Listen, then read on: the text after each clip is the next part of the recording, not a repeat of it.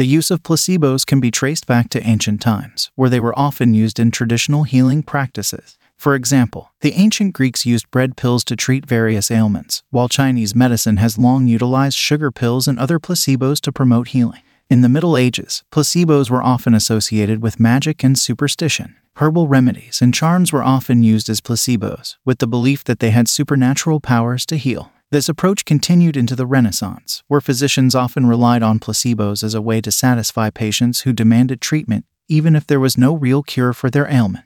It was not until the rise of modern medicine that the use of placebos began to be questioned. In the early 19th century, medical science began to develop a more rigorous approach to testing treatments, and the use of placebos in clinical trials became more common. This helped to establish the concept of the double-blind study, where neither the patient nor the physician knows whether the patient is receiving the active treatment or a placebo. In the 20th century, the use of placebos became more controversial. While some researchers argued that placebos could be useful in certain circumstances, such as when there is no real cure for a condition, others argued that the use of placebos was unethical and could lead to harm. The rise of evidence-based medicine also led to a greater emphasis on the use of real treatments that had been proven effective through rigorous scientific testing.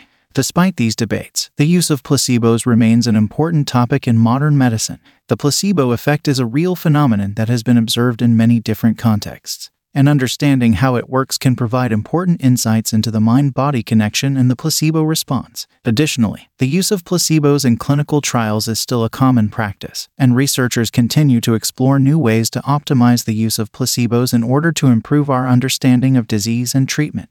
In conclusion, the history of placebos is a rich and complex one, spanning thousands of years of human history. While the use of placebos has been controversial at times, it remains an important tool in modern medicine for understanding the placebo response and testing the efficacy of new treatment. By continuing to explore the history and science of placebos, we can gain a deeper understanding of the role that belief and expectation play in health and healing.